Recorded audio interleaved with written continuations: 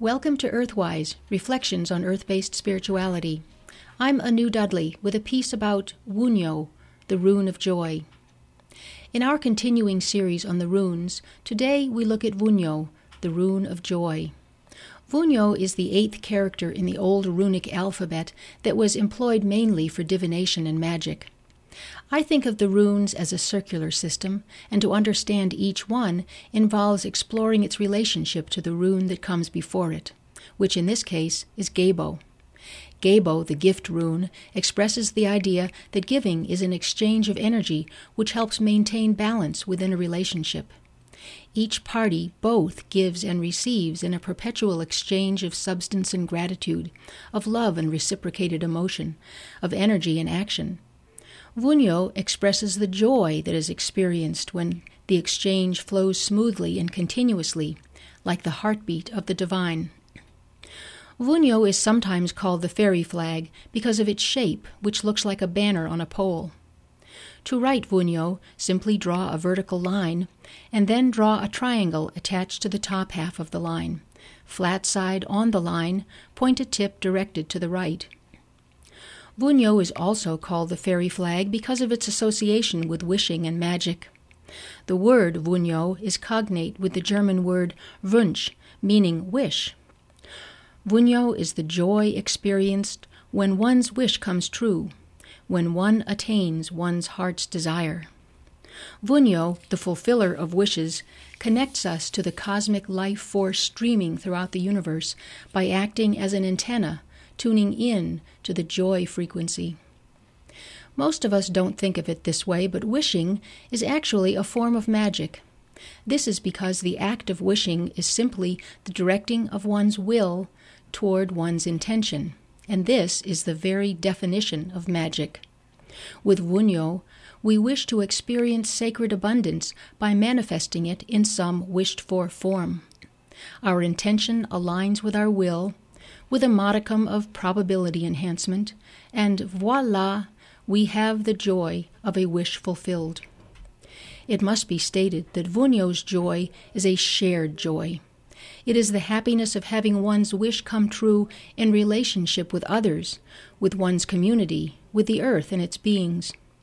Wunyo is not the solitary happiness of the mystic, for example, who in that ecstatic moment perceives her own divinity. No, with Wunyo we are wishing in relation to our community and directing our will toward the intention of manifesting the tangible blessings of life for ourselves and for those who love us. Wunyo's joy is familial and even tribal, in the sense that what we wish for must be something we can share in order for it to bring us true joy, something within the greater good and the free will of all, in order for it to honor and sustain the sacredness of the wish. Many cultures have folkloric figures who govern the magical act of wishing. For example, the Wunschenweiber, or wish women of German tradition, gave access to the joy of sacred abundance and wisdom when wishing was performed in the proper manner. The Wunschenweiber were magical, shamanic shapeshifters who could change from women into swans in order to bring about the manifestation of wishes. Another example is the Oskmaer, or ask women, of Norse tradition. These were members of the Vanir, the elder, peace-loving, matrifocal nature deities who accomplished everything through magic. The Oskmaer had it within their powers to grant wishes for the benefit of family and tribe. Wunyo is dedicated to the Norse goddess Frigg, herself a wish woman, who, as the White Lady of Midsummer, represented the richness of life-giving sunshine and the abundance of the earth. Frigg was the ruler of Asgard, the home of the gods. Shaman-like, she dressed in a magical cloak of hawk and falcon plumage, which enabled her to fly to other realms and retrieve what was needed to grant wishes for healing, happiness, and knowledge. Frigg was the Great Mother, Mother Earth, similar to the Empress of the Tarot, who represents the sacredness of the manifest world, the sacredness of passion and sensuality, the sacredness of living in one's body and physically experiencing the world around us and experiencing our connection with all that is. Frigg and the Empress nurture all peoples, all races, all beings, as one great Earth family. We are all related because we have the same mother, Mother Earth.